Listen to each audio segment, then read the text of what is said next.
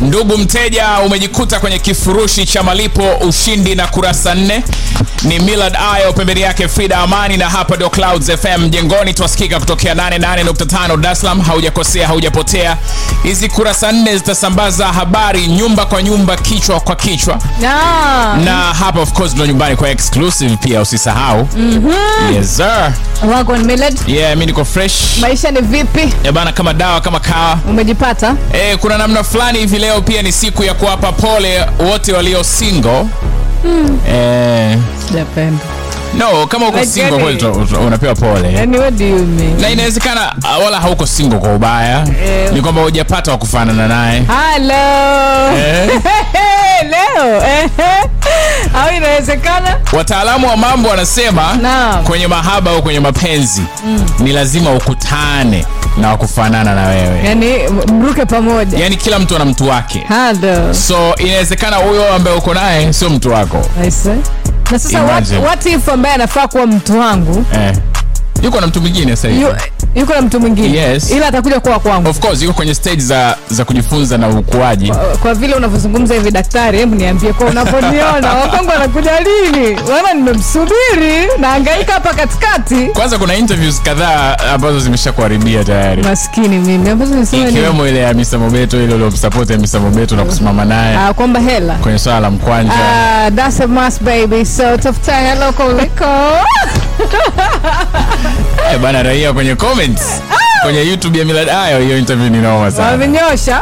Noma sana. Namna hiyo bana. Anyway. Yes. Najua daktari pia wa heshima Video Vidox atasema na sisi baadaye. Yeye ni mtaalamu pia kwenye haya masuala. Na masuala gani?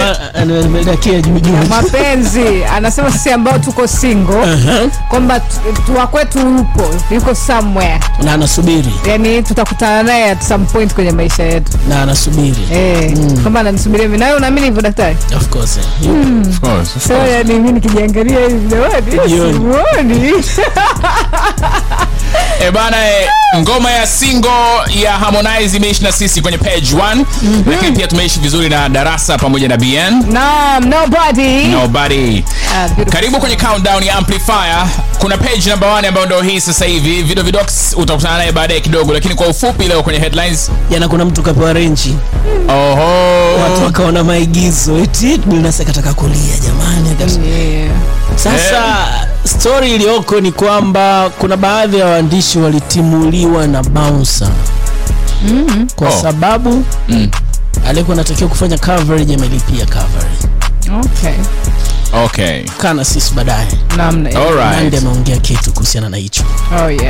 Okay.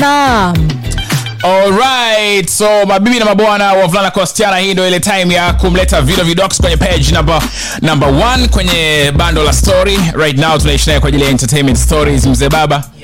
Shwanga kama dawa. Tuishi nayo. Bana, kwenye bando story kubwa jana watu nimeona wameijadili sana mitandaoni, issue ya Bilnas. Okay. Na imepata nafasi ni kutokana na kile Nandi alichokifanya kwa Bilnas. Umeona? Namna hiyo. Namna gani? Rewind.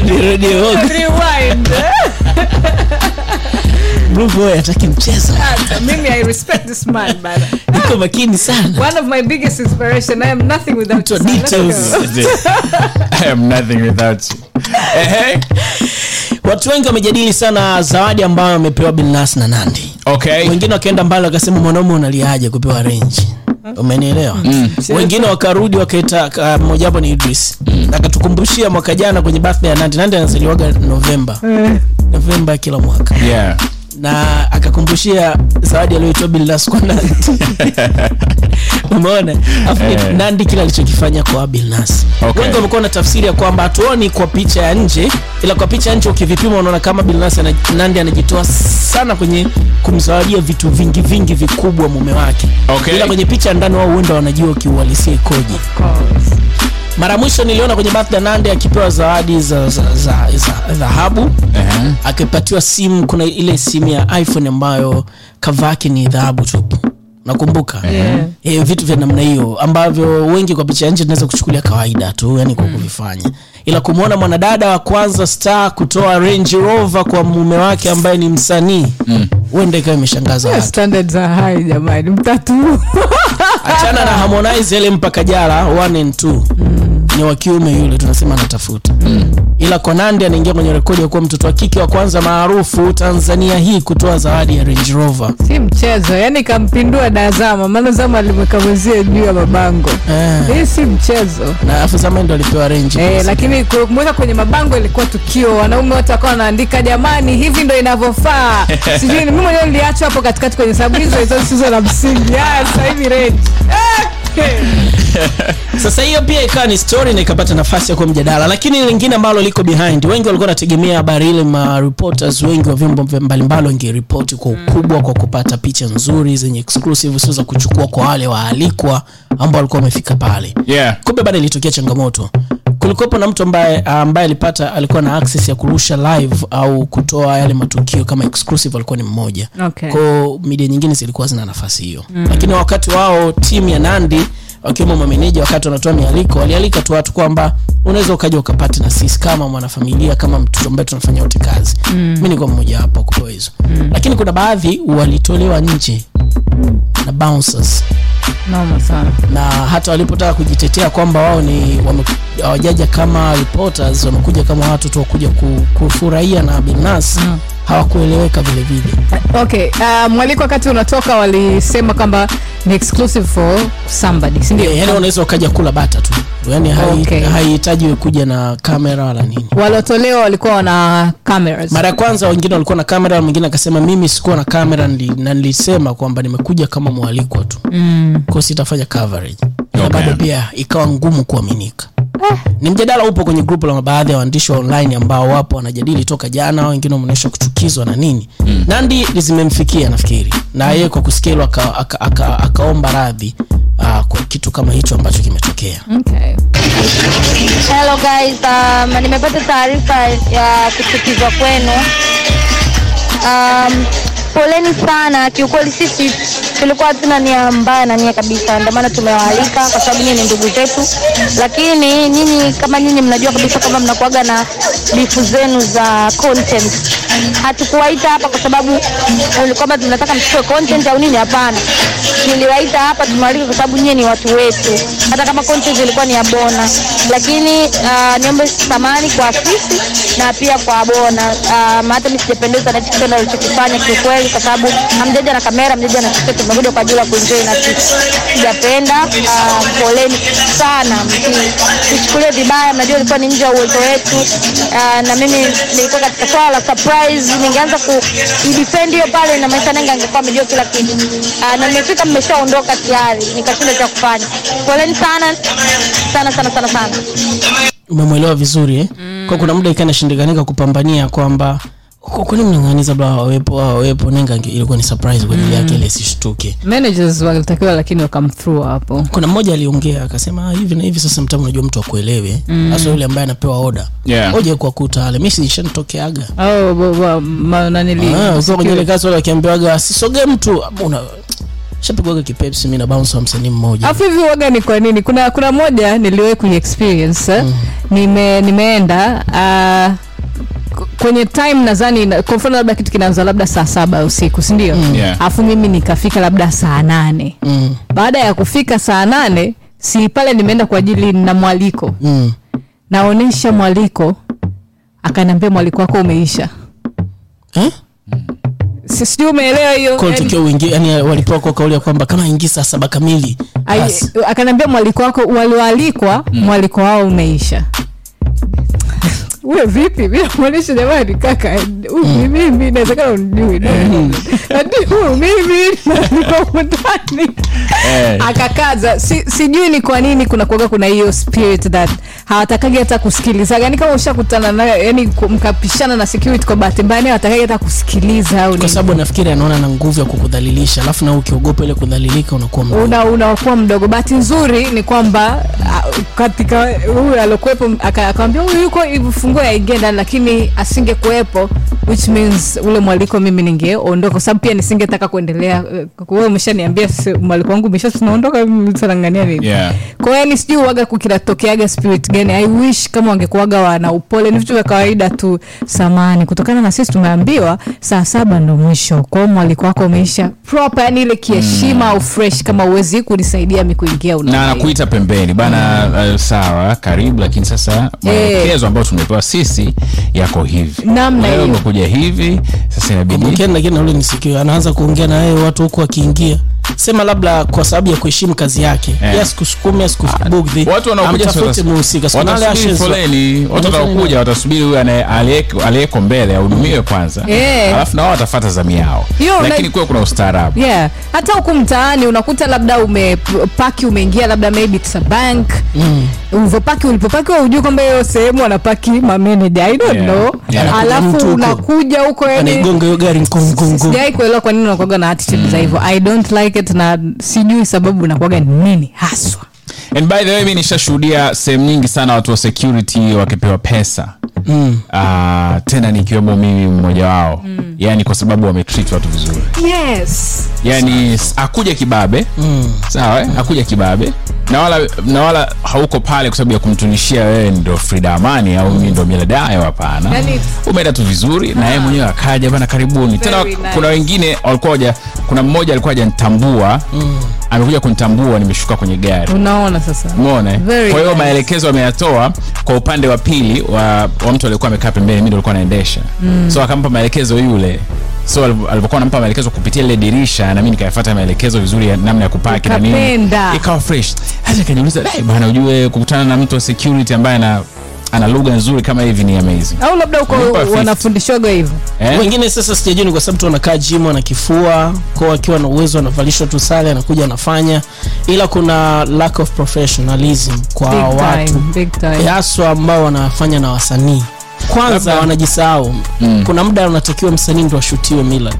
Yeye anakuja anaweza kakaa mbele hadi akamzibu ile msanii kwa sababu ya kufukuza nye cameraman. Pili, ule msanii amevaa nyumbani kapendeza ile aje kwenye ile red carpet aonekane. Kwa hiyo nyinyi ndo kazi yenu kumuonesha. Ila yeye anaweza akawasukuma nyinyi azifi nyinyi mlikuwa mnataka kwenda kupiga naye picha. Wanashindwa kujua nini cha kulinda, nini cha kucontrol. Kwamba hawa watu wa control wamshuti msanii na hawa watu walinde ni mashabiki au watu wabaya wasimdhuru msanii. Hiyo hawana kabisa. Na ndio maana saa nyingine kuna mmoja tulio kumwambia huyu msanii wako naye yeye ndo anataka sisi tumshoot. Yaani ndo anataka kwenda kutrend kwa lugha nyingine. Ukitusukuma sisi nani atamshoot? Basi tuondoke afu tuone kama utakuwa na kazi ya kumlinda hapo.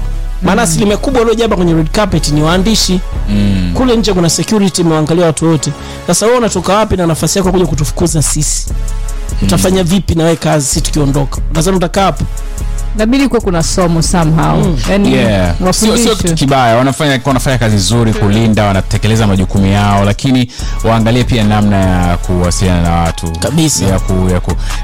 Mimi huwa namtazama sana kwa mfano Jay-Z na Beyonce, wanakuwa na bodyguard wao mmoja tena muda mrefu sana, alishawahi kuja hata hapa Tanzania. Lakini yule jamaa anafanya kazi kwa akili zaidi kuliko nguvu, which is very nice. Sina mara zote utampata kwenye picha, kwenye kamera. Wakati mwingine kuna hata viongozi wengine, kuna watu wengine huwezi kuona mabounsa wao. Yaani mara nyingi tu inatokea. Kwa mfano kwenye zile party tunazionaga kwenye wakienda huko, tunazionaga wakati wanaingia pale opening service. Kwenye opening ndo watu wanakuwa wako anxious, wanataka kupiga picha, wanataka kufanya. Tunaonaga kuna proper, yani unamchukua msanii anachukuliwa. Hiyo kweli kunabidi kuwa kuna somo jinsi gani ya wao kulinda watu. Lakini pia kitu kingine ambacho mimi nadhani wanaweza kufanya. Kwa mfano kama msanii ameandaa party yake, ameandaa event yake, asiishie kuweka watu wa security peke yake pale nje. Kuwe kuna mtu kutoka kwenye timu yake ambaye atakuwepo pale kwenye interest kwa ajili ya kucontrol, kujua huyu ni Frida Amani. Yeye ndo anamuaccommodate Frida Amani. Bouncer au mlinzi atatakiwa kuingia pale ambako kuna kazi yake. Kazi yake nini? Labda kuna hamna usalama, kuna shari inataka kutokea, yeye ndo atatakiwa kuingia pale. Au mtu amekuja anataka kulazimisha aingie bila kadi, ndo yeye ataingia pale bana. Au labda ameelekezwa akaonekana ni mkorofi, ndo yeye ataingia. Lakini lazima kuwe kuna mwakilishi kutoka kwenye timu yake ambaye atakuwa anazungumza na watu kistaarabu na kuwatambua. Karibu ingie, because kuna watu wengine hawapendi treatment mbaya. Mtu anakuja amejitolea, ameacha time yake, ameacha vitu vyake vingi, anakuja alafu treatment fulani mbaya. Nguo sijui ni namba mtafuteni namna wallahi. Kuna mmoja simtaji jina alimuuliza security, dada kuna ubwabwa huko ndani? Mara kabeba kamera na vifaa anapoulizwa hiki cha nini dada kuna ubwabwa ndani.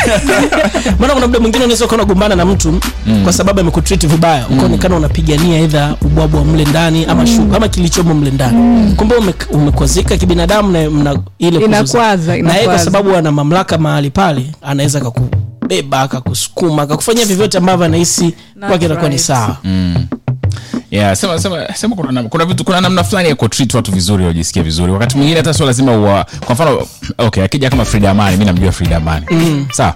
Angekuwa ni mtu ambaye ametoka kwenye timu ya msanii, anamjua Frida Amani. Hatotakiwa kumuuliza Frida Amani kadi. Sababu alikuwa ashajua Frida Amani iko kwenye list na alishapewa kadi. Unaingia, yeye anamuita tu unaingia. Kwa sababu kuna treatment nyingine huaga ni ndogo sana lakini zinamfanya mtu ajisikie vibaya. Of course. Kwa mfano mtu anaweza kuuliza mimi Frida Amani kwa nataka nivamie kwenye hii party. Yani kuna kitu gani yaani kututafutia tu matatizo ya ego zetu ziamke tupate shida ya Mungu. Kwa hiyo ikiwa hivyo ingekuwa ushindi sana. Na wengine mtoni ndio wana mimi nishakwenda kwenye tuzo za BET. Kuna sehemu tulikuwa tunaingia tunakaguliwa lakini majina tayari tulikuwa tumeshapeleka mapema. So nilivyokaguliwa na kwenye sehemu ya kwanza kabisa huko kwingine kote nilikuwa napita.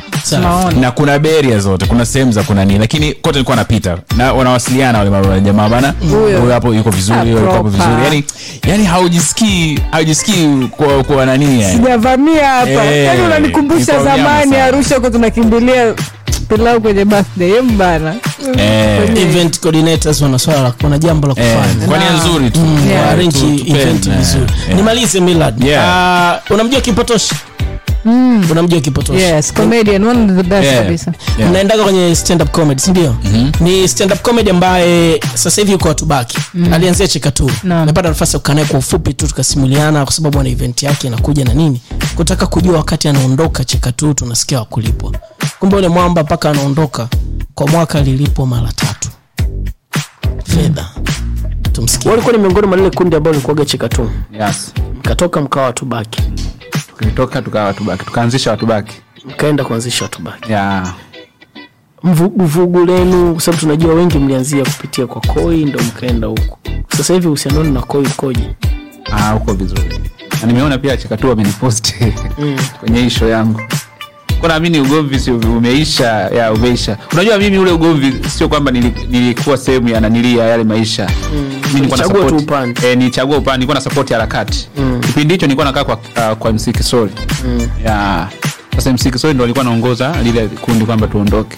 Na mimi siwezi kumsupport tena kwa hiyo wakati nakaa kwa Kisori. Uliogopa kutimuliwa. Kwa hiyo mimi nikaamua kubaki na Kisori. Ilikuwa 1,200,000 nyingine 200,000 tena. Moja hivi alihost Mina, sijui nani alikuwepo na show nyingine nilipo show 3. Shingapo lilipo show moja? Ya kwanza 200,000, nyingine ilikuwa 1,200,000, nyingine 200,000 tena. Mimi nazikumbuka kila kitu. Kwa hiyo makubaliano yalikuwa kwa nini ulipwe ama ilikuwaje ni makubaliano yalikuwaje? Okay, mimi nilikuwa silalamiki kwa sababu nilikuta kundi tayari limeshatengenezwa. Mimi nimetoka Mbeya nikaja kuomba nafasi. Basi wakanipokea comedians ambao wako pale. Hivyo tukaanza kuchekesha. Kwa kumbe taratibu ndio huo kwamba yani kundi bado tunatengeneza kwanza hiyo platform iweze kukua kuimarika kwa sababu hamna chanzo cha pesa ambacho yani hakuna mdhamini ambaye anatoa hela. Kwa kiingilio ndio kinafanya sijui ukumbi, stage, light, sound, yani production kila kitu. Hicho kiingilio. Kwa hiyo sisi hatuwezi kupata kama atatoa vyote hivyo. Mmemsikia? Koi naye tunaye. Ni kweli alikuwa walipi, ilikuwaje uhusiano na Kipotoshi? Kama Kipotoshi tumemsikia anasema hana neno na ameshtuka kuona wao wamempost. Mimi Kipotoshi is my guy. Umeniuza uhusiano. Kipotoshi is my guy. All other these comedians, they are my friends. Kumbuka, ni marafiki kwenye maisha ya kibinadamu, ila kwenye biashara we are competitors. And that is not avoidable. That is not avoidable. Sisi ni marafiki kwenye maisha ya kibinadamu kwa sababu nikimkuta hapo kadondoka Kipotoshi nitamsaidia kibinadamu. Tukirudi kwenye biashara, you are my competitor and I'm very careful. Nafanya vitu ambavyo naamini kabisa vitakuovertake wewe kama competitor. Lakini kwenye kibinadamu, they are my friends. Nadhani kuna notion mbaya sana kwenye industry ya sasa ya entertainment kwamba hatuwezi kukua bila kutengeneza ugomvi. Cha kwanza kabisa tunatakiwa tutengeneze competition iliyo na mantiki. Competition hatuwezi kuikwepa. Hii tayari ni biashara. Hii ni tayari ni ajira, kuna watu wanapata kipato, si ndio? Kama ilivyo ajira na biashara zingine zozote, competition hatuwezi kuikwepa, lakini ziwe na mantiki. Umemsikia? Yeah. Competition inaruhusiwa, ushindani wowote unaruhusiwa, lakini uwe na mantiki. Bana, bando la story tumalize kesho siku, si ndio? Bana fresh. Haina noma. Hii ni official countdown ya Amplifaya, endelea kuikumbatia. Kuna page namba 2 coming up next. Hii ni sauti ya Millard Ayo, pembeni yake Frida Amani, na hapa ndo Clouds FM 88.7 Morogoro. So right now ni time ya page namba 2. Yes, na page namba 2. Inawezekana na wewe ulimsikia speaker wa bunge la Jamhuri ya Muungano wa Tanzania Dr. Tulia Ackson akiuliza kwa nini mabasi hayaruhusiwi kusafiri usiku? Yani kwa nini usafirishaji wa abiria usiwe saa 24? Yeah. Yes, leo tuna ripoti na inafanywa na reporter wa IOTV pamoja na Amplifaya Pasco Mwakioma. Okay. Hii ndio Spika wa bunge la Jamhuri ya Muungano wa Tanzania Dr. Tulia Ackson akiwa bungeni mjini Dodoma alitaka jeshi la polisi kuacha kuzuia magari kusafiri usiku, yani magari yayo yanafanya safari zake masaa 24. Leo IOTV imebahatika kuhudhuria mkutano wa waandishi wa habari ulioitwa na LATRA, na mmoja ya wazungumzaji katika mkutano huo ni kamanda wa kikosi cha usalama barabarani nchini, Ramadhan Ngazi. Hapa analijibia swali hilo, lakini pia mkurugenzi wa LATRA naye anaongezea majibu juu ya swali hilo. Ushauri ule ambao ulitolewa ndani ya bunge la Jamhuri ya Muungano wa Tanzania, ushauri ulitolewa na Mheshimiwa Spika wa bunge lile akishauri serikali itazame upya namna gani mazingira sasa hivi kama anaruhusu magari kutembea usiku. Na bahati nzuri wakati ushauri ule unatolewa, tayari sisi jeshi la polisi kupitia mamlaka ya LATRA tulishaanza majaribio, ambapo baadhi ya makampuni yalipewa leseni ya kuanza safari zao saa 11 alfajiri. Lakini niseme kimsingi kwamba kuna baadhi ya njia ruti kwa sasa hivi mabasi bado hatuoni kwamba tunaweza tukaruhusu kusafiri masaa 24. Kwa mfano, mabasi yanayotokea vituo vingine kuelekea njia ya kwenda Kigoma, Katavi, Rukwa pamoja na Bukoba, kutokea vituo vingine kwenda huko, ambapo yatafika huko labda atafika pale Tabora zaidi ya saa 6 usiku, hizo rutu haturuhusu. Lakini yakitokea huko kwenda maeneo mengine ambayo tumeapprove, tunaruhusu yatembee muda wote mpaka masaa 24 tuseme. Kwa hiyo basi kutoka Bukoba kuja Dar es Salaam linaruhusiwa kufika mwisho alisimamishi popote pale. Lakini kutoka Dar es Salaam likifika Tabora usiku saa 6 usiku lazima tuzuie, kwa sababu hali ya kusalama pale mapori ya Burigi, mapori ya Katavi pamoja na kule Kigoma bado hatujajiimarisha vya kutosha. Na wito umeshatolewa na sasa hivi jeshi la polisi tunajipanga upya ili mabasi yote ambayo yanaanzia safari zake asubuhi hata kipita kwenye mapori hayo usiku yaweze kwenda salama. Lakini yale masaa 24 sasa, kwa mabasi laweza likaanza safari yake saa 2 usiku, saa 3 usiku, saa 8 laweza likaanza safari hiyo. Nafikiri mkurugenzi atajibu kwa sababu yeye anatoa leseni na ruti za magari. Isipokuwa sasa hivi kwa maeneo ambayo tunaona yako salama, basi ikianza safari asubuhi linaruhusiwa kwenda pale kituo cha mwisho salama salimini, isipokuwa katika maeneo machache ambayo nimeyataja ya poli la Burigi Chato, poli la Katavi, lakini vile na njia ya Kigoma lazima tusubiri. Na ndio maana tulitoa ushauri kwamba wajaribu kuadjust ratiba zao, waombe LATRA ili kama maeneo yao watapita mapema waweze kuendelea na safari bila kusimamishwa popote. Nafikiri kwenye hilo tumeeleweka. Sheria ya LATRA haina zuio la basi kusafiri wakati wowote. Hatuna sehemu, sisi tunatoa ratiba, lakini pia hatuwezi kutoa ratiba tu, tunajaribu kuangalia mamlaka zingine ambazo nasema ni swala la kushirikiana. Lazima uangalie historia, kilitokea nini safari hizi zikazuiliwa. Ilikuwa ni agizo la ofisi ya waziri mkuu kama mnakumbuka, kipindi cha Malechela. Sasa lazima uwe na heshima na nidhamu ya kusubiri mamlaka ile ile ilete kupitia taratibu zile zile Sisi tukipewa maelekezo, ratiba sisi tutatoa wakati wote, lakini tuna nafasi pia, kwa sababu sisi pia ni wajumbe katika Baraza la Taifa la Usalama Barabarani, ambao ndio wanatathmini hali ya barabara zetu, na waziri wa mambo ya ndani akihusika kuona je, huko barabarani kuko salama, labda na polisi wale ambao wako mchana nao jioni watakuwa usiku watakuwepo. Lakini angalau kuna ile special hours zinasafiri usiku, si ndio? Kwenye ratiba zetu jazani, msiba ukitokea wana leseni zetu wanasafiri usiku, msiba ukitokea, au taxi hizi mtu kitaka kwenda airport hata saa 10 usiku itaenda, leseni zetu zile.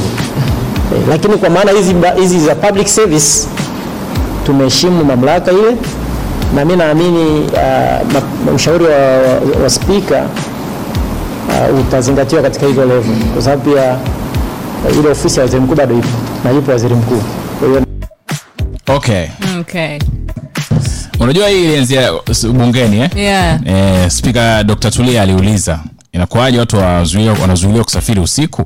Kwa kuna watu ambao wanaruhusiwa hata kwenye haya magari haya mengine ambao kama nilivyomsikia. Ndo hapo wanasema, kwa mfano ukiangalia hizi Costa, kuna koga na hizi Costa mara nyingi zinasafirisha watu wanaenda kwenye msiba, wanaenda kwenye nini, wanasafiri usiku, wanapewa vibali.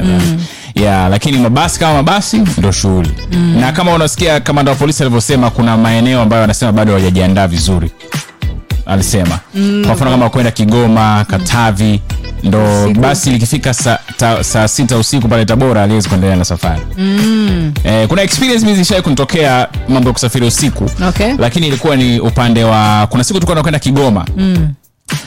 Na kuna ukiwa unaiacha Tabora, kuna kipande ambacho ni cha barabara mbovu, yani ya vumbi, pori fulani hivi. Ni balaa kabisa. Sasa tulipita kule hamna lami. Usiku tulikuwa na Noah. Sasa tulifika katikati. Kwanza hamna network, picha la kwanza. Hamna mtandao unashika. Kazito. Picha la kwanza. Picha la pili tumepata pancha. Alafu jeki jamali sawa kwenye gari ya mtu mwingine Dodoma. Umeona noma lake? Hapo mkakaa mnasubiria. Kwanza usiku mzito. Na baadhi ya wenyeji walituambia kwamba ile sehemu ni sehemu hatari. Na tumekaa, unajua hiyo sehemu tulikuwa tumetembea karibia lisaa lizima au na pengine hatujafuatana na gari, hatujapishana na gari. Ningeomba sema pacha nimekuja kututokea usiku mzee, ukicheki simu zote hamna network hata moja. Tunampigia nani, tunapata wapi msaada? Hamna nyumba, hamna taa, unaona hakuna mtu anapita. Mkukutana na vile vitu vya ajabu sababu asubuhi usiku. Hamna kabisa. Sema tu ni Mungu alituona, kwa sababu yani imagine tumeharibikiwa na gari dakika 10 kama 15 hivi likapita fuso la miwa. God is good. I said jamaa ndo akasimama akatusaidia nini. Jamaa alikuwa na roho nzuri sana baadaye, hata baadaye nadhani roho nzuri yake ilimponza kwa sababu alikwenda alimgonga mtu wa baiskeli, wanasema alipofika Tabora. Alafu kwa bahati mbaya wananchi wakamshambulia, wakampiga, alipofika hospitali akafariki. Huyo dereva alitusaidia. Yani ilikuwa noma sana, yani ile ilikuwa noma. Sema sasa hilo pori na usiku wenyewe kweli ni panatisha. Panatisha. Tutafute tu nadhani means nzuri za kufanya ili kusafiri pia usiku kuwezekani. Kuna nchi nyingi zinaruhusu kusafiri usiku. Niliona hata Brazil wakati fulani kwenda kwenye kombe la dunia 24 hours baby. Hiyo unachukua basi hata saa 8 usiku, saa 7 usiku. Sao Paulo to Rio, ani fresh. Nzuri sana. Ikiwa hivyo itasaidia pia, kwa sababu kuna wafanya biashara wengine pia wanakuta yani anaacha vitu vyake kwa sababu inabidi asafiri during the day. Okay. So right now tuko na Yahya Njenge mzee baba. Shwari, mambo yanakwendaje? Vitu vinakwenda mdogo. Okay. Yes. So tuishi na page number 3. Kwenye page number 3 leo kikubwa ni nakumbuka jana hapa kwenye mazungumzo yetu Frida Amani alisema yeye ana miongoni mwa wachezaji anaowakubali Zlatan Ibrahimovic. Alimgusa kidogo. Lakini kwenye hii dunia kuna baadhi ya wacheza soka ambao wanakubaliwa na yani hawachukiwi na kila mtu. Yani tuseme wanapendwa karibu na kila mtu, haijalishi anashabikia timu gani. Yes, unataja mfano mmoja wapo. Lakini kuna wale ambao unakuta mtu amekuwa mpole kiasi kwamba yani kila mtu yani hawezi kumzungumza vibaya. Tazama mtu kama N'Golo Kante. Miongoni mwa wachezaji ambao ni yani sio rahisi sana kwenda kumsikia mtu anasema kwamba yule ni mbaya na ubaya huu na ubaya huu, sio rahisi. Watu kama Karim Benzema ni miongoni mwa wachezaji ambao wana hizo character za kuwa wanapendwa na kila mtu. Lakini jana nikamwona mtu mwingine mmoja ambaye tabia zake inawezekana labda kwa sababu jina lake sio kubwa sana, inawezekana watu wengi hawajajaribu kumfuatilia, lakini ukimfuatilia vizuri na yeye utagundua ni mchezaji ambaye anastahili kupendwa na kila mtu. Huyu si mwingine, anaitwa Rodrigo Hernandez, maarufu kwa jina la Rodri. Ni kiungo wa Manchester City ambaye jana alifunga goli la kwanza kwenye mechi ya Champions League. Rodri ni kati ya wachezaji ambao karakta yake, namna anavyoishi, kwa hakika anapendwa na kila mtu na anastahili kupendwa na kila mtu. Kwanza, Rodri hana tattoo kwenye mwili wake. Ni mtu ambaye sio muumini wa masuala ya tattoo, kauweka mbali kidogo ujana wa namna hiyo. Lakini Rodri pia hana account kwenye mtandao wowote wa kijamii unaojua wewe. Hana account ya Instagram, hana account ya Twitter, yani amechagua kuishi maisha yake kawaida kabisa. Rodri ana pale Man City analipwa mshahara wa pound 160,000, lakini robo ya mshahara wake wa kila wiki ambao anapata anauelekeza katika kwa wale watu wenye mahitaji maalum nchini Hispania ambako ni nyumbani kwao. Robo, yani hiyo yeye ni kanuni kwake kwamba mzigo ukiingia ile robo yake tayari moja kwa moja inakwenda kwa wale walengwa ambao amewakusudia yeye kuhakikisha anawasaidia. Rodri ni katika wachezaji wa chache ambao wameenda shule pia. Ni katika wachezaji ambao amehitimu, ana degree ya masuala ya biashara.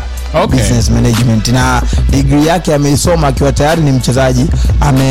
Ameanza kusoma akiwa na klabu ya Atletico Madrid ya Hispania mpaka anajiunga na Manchester City alikuwa bado hajahitimu. Kwa hiyo ameenda kuhitimu degree yake akiwa ni mchezaji wa Man City. Lakini alivyokuwa Hispania alikuwa anaishi hostel.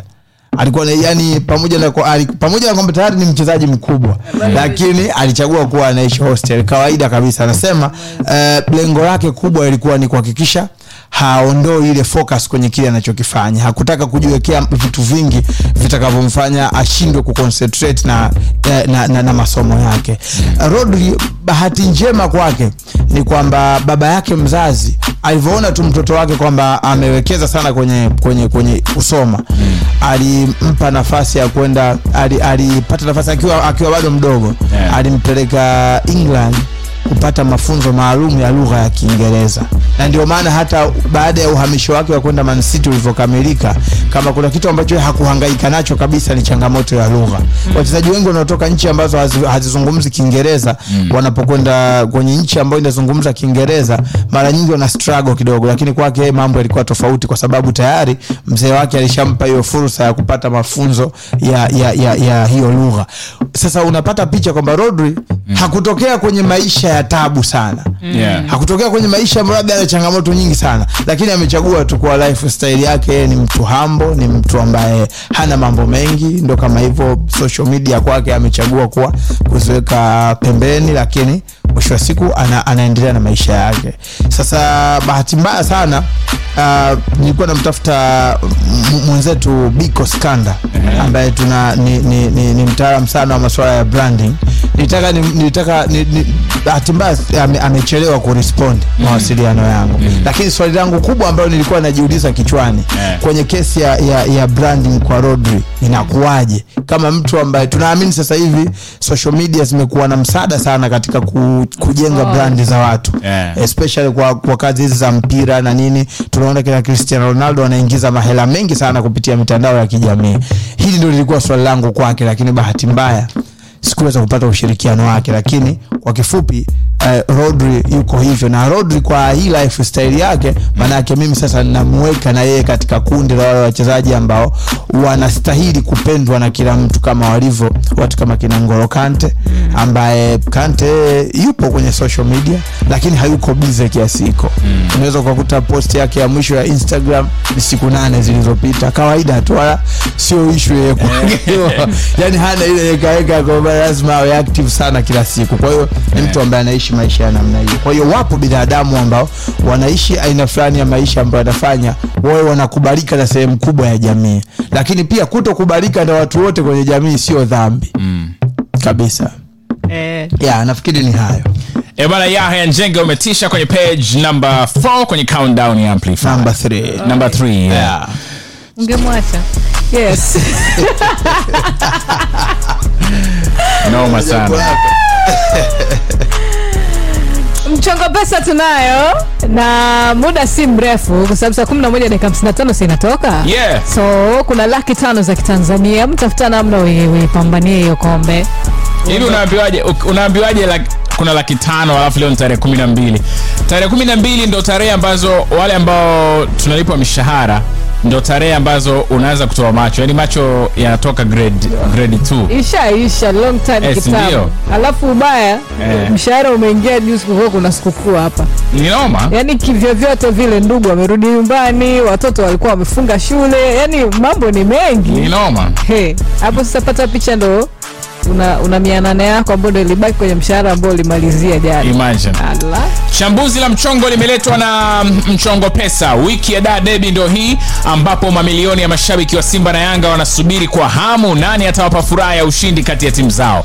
Wakati maandalizi ya hii mechi yakiendelea, Mchongo Pesa inafahamu kwamba maandalizi ni gharama na ndio maana imeliajiri Shambuzi la Mchongo ambalo kazi yake ni kuchambua michongo bora zaidi na kukusukumia wewe kuanzia saa 8 kamili mchana na kuendelea. Chambuzi hili pia limeahidi kwamba Jumapili baada ya mechi ya watani wa jadi kati ya Simba na Yanga kuisha litadondosha chambuzi jackpot yenye jumla ya milioni 20 kwa mshindi. Ukiachia mbali kwamba ukicheza sasa hivi unajenga kwenye nafasi ya kushinda 500,000 leo kwenye Amplifaya, lakini pia unaingia kwenye hiyo draw. Kazi ni kwako. Shilingi 1000 ulionayo sasa hivi kwenye Tigo Pesa, M-Pesa, Airtel Money, Halo Pesa au T-Pesa sasa hivi itumie kwenda kwenye namba ya kampuni ya Mchongo Pesa ambayo ni 321333. Namba ya kampuni ya Mchongo Pesa ni 321333. Kwenye sehemu ya kuweka kumbukumbu namba ya malipo andika neno pesa PESA. Kwenye kiwango cha pesa weka shilingi 1000. Ruhusu muamala alafu ishike clouds. Naam. Nafahamu watu wote tunaisubiria derby ya Kariakoo, si ndio? Yeah. Na ina happen Jumapili hii hapa. Sasa utaitizama wapi kama utapata nafasi ya kusogea pale? Ni utaitizama kupitia Azam TV. Na itaonekana kwenye Azam Sports 1 HD. Na nikisema ni HD ile za HD baby. HD yenyewe yani. Safi. So nunua kisimbuzi chako mapema kabisa kutokea Azam TV au kama unacho basi lipia kwa 23,000. Okay. Naam.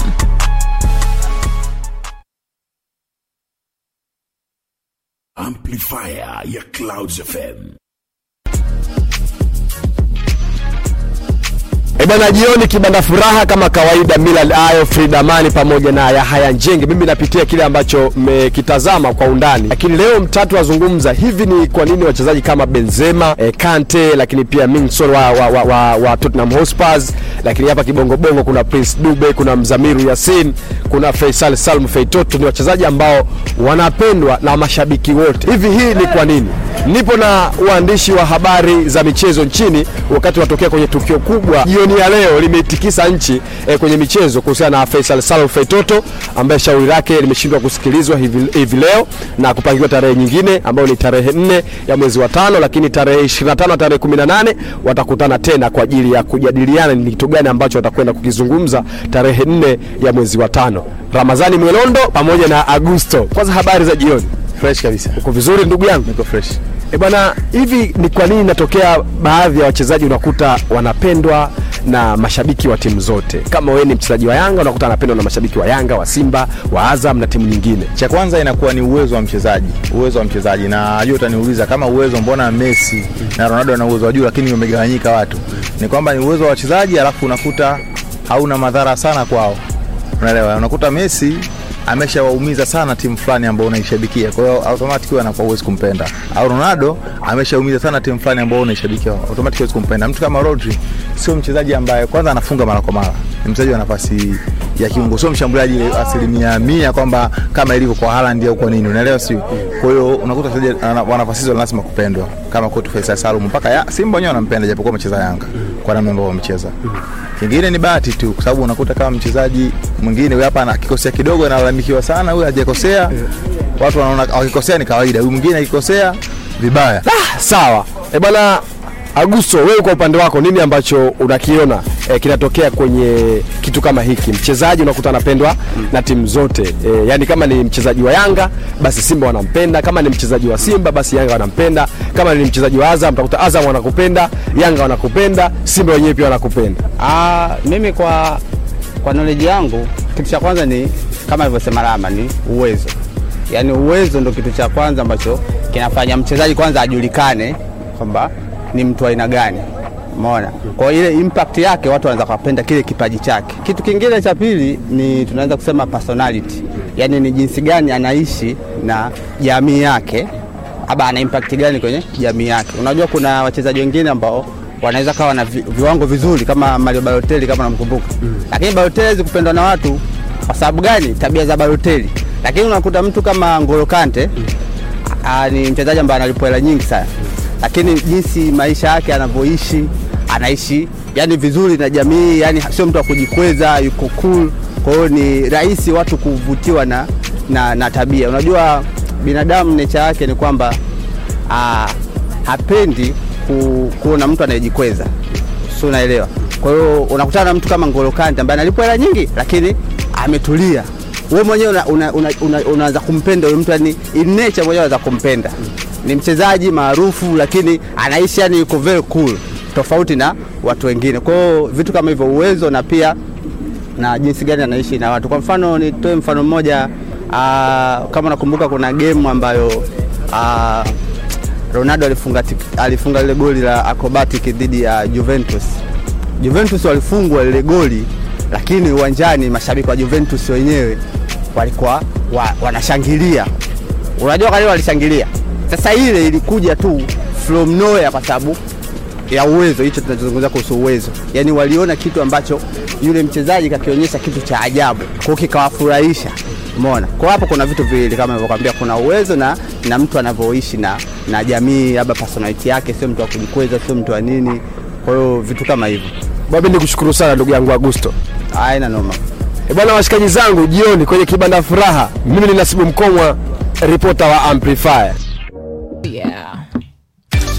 Bana, kwenye page number 4 leo, sakata la mchezaji wa Yanga Faisal Salum bado alipo kwenye headlines. Leo mwakilishi wake pamoja na mwakilishi wake ambaye ni Jasmine, mwakilishi wake anaitwa Jasmine Razak, lakini pia na mwanasheria wake Fatma Karume walikwenda tena TFF. Okay. So unajua kulikuwa kuna shauri lao pale, lakini headline, taarifa za leo ni kwamba TFF wamelisogeza mbele hilo shauri lao, na limesogezwa mbele mpaka itakuwa ni Mei. Limepelekwa mbele mpaka Mei. So Yasmin alizungumza na waandishi wa habari baada ya kutoka TFF kwenye nje ya ofisi za TFF pale. Anachosema kikubwa, anasema njia pekee ni kuomba fidia badala ya kumlazimisha mchezaji kucheza kwenye timu ambayo yeye haitaki kwa sasa. Tumsikize. Kama kuna vipengele mchezaji amevivunja, sheria pekee inayoruhusiwa ni kwenda kuomba fidia, mchezaji alipe fidia kwa kuvunja mkataba kabla ya muda hujakwisha. Basi, hivi mmenielewa? Umeelewa? Lakini maongezi yako ya mwisho nitoa kutuambia kwamba TFF ndio yenye mamlaka kuvunja mkataba na mchezaji. Kanuni. Sasa leo kanuni hazipati. Tarehe imebadilishwa. Hivyo sasa mkaulize TFF kwa nini wamepeleka shauri mbele. Umewahi kusimamia kesi nyingi. Kesi hii unaona ina ugumu zaidi wa kesi ambazo umewahi kusimamia? Nimefafanua kitu kimoja.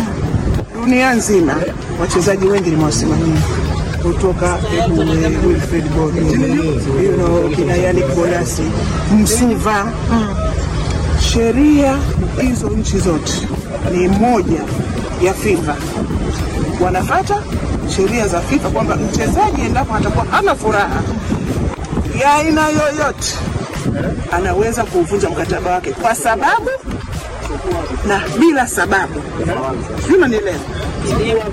Endapo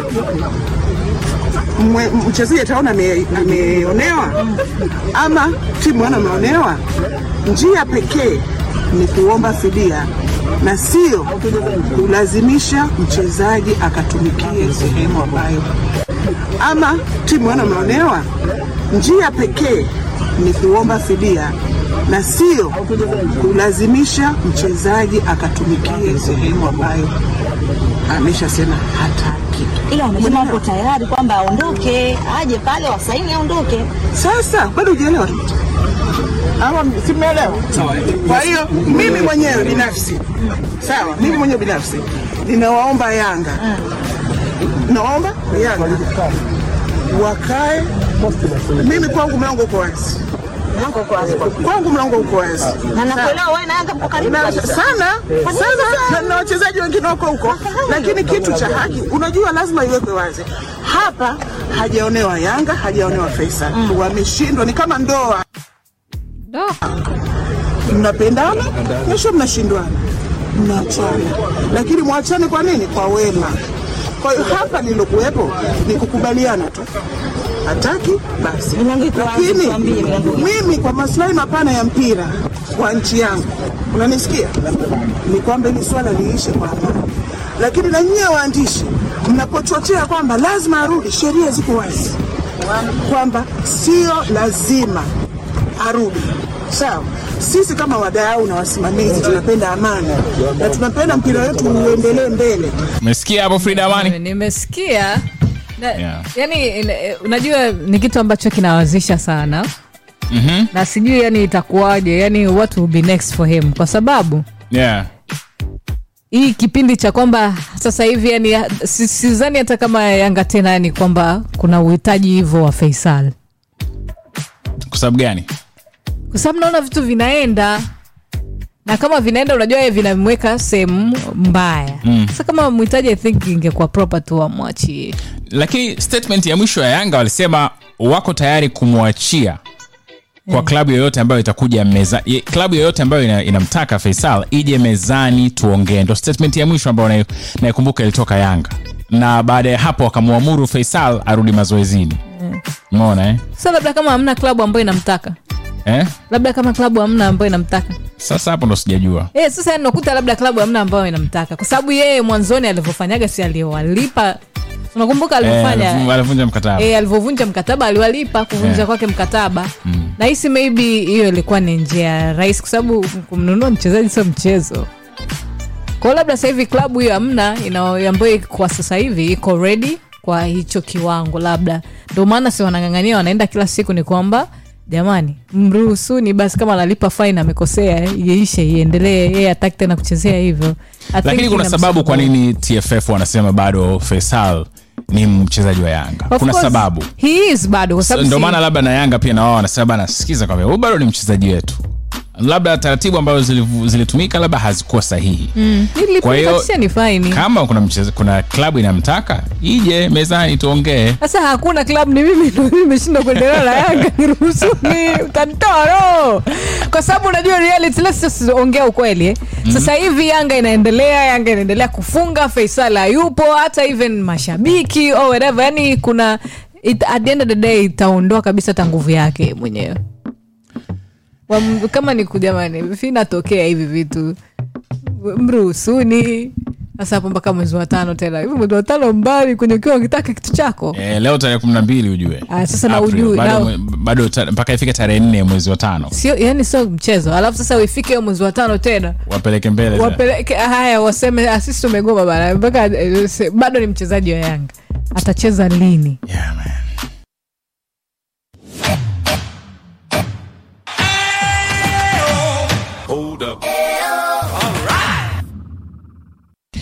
Ni ile time tena kwenye countdown ya Amplifaya. Kabla ya tujalipisha jahazi, tunampigia simu mshindi wa mchongo pesa ambaye leo amejishindia shilingi 500 na ameingia kwenye draw ya kushinda milioni 20 Jumapili hii kwenye Debi. Debi la mchongo. Na chambuzi la mchongo mwenyewe shatupa direction. Jaribu tena baadaye. Anyway, namba yake inaanzia na 0713 inaishia na 826 na tulikuwa tumeshaanza kumpigia simu, sema alikuwa sijaruhusu tu pale yasikike hewani. Namba yake haipatikani. Haipatikani kwa sasa. Tafadhali mwachie ujumbe. Yaani mimi nashindwa kuelewa. Wewe unachezaje mchongo pesa alafu unakuwa huko on? Yeah, au labda ni charge huwa zinaisha. Simu ikipata salio kubwa ina paralyze. Kweli mzangu na simu. Namba unayopiga haipatikani kwa sasa. Basi ongera sana kwako mshindi, japokuwa tungependa sana kukusikia kuongea na wewe. Hiyo excitement na nini, lakini sasa imeshindikana. Shukrani kwa kushiriki mchongo pesa. Amplifaya ni ile ile sasa na hata milele. Naam. Amplifaya coming up next ni Jahazi.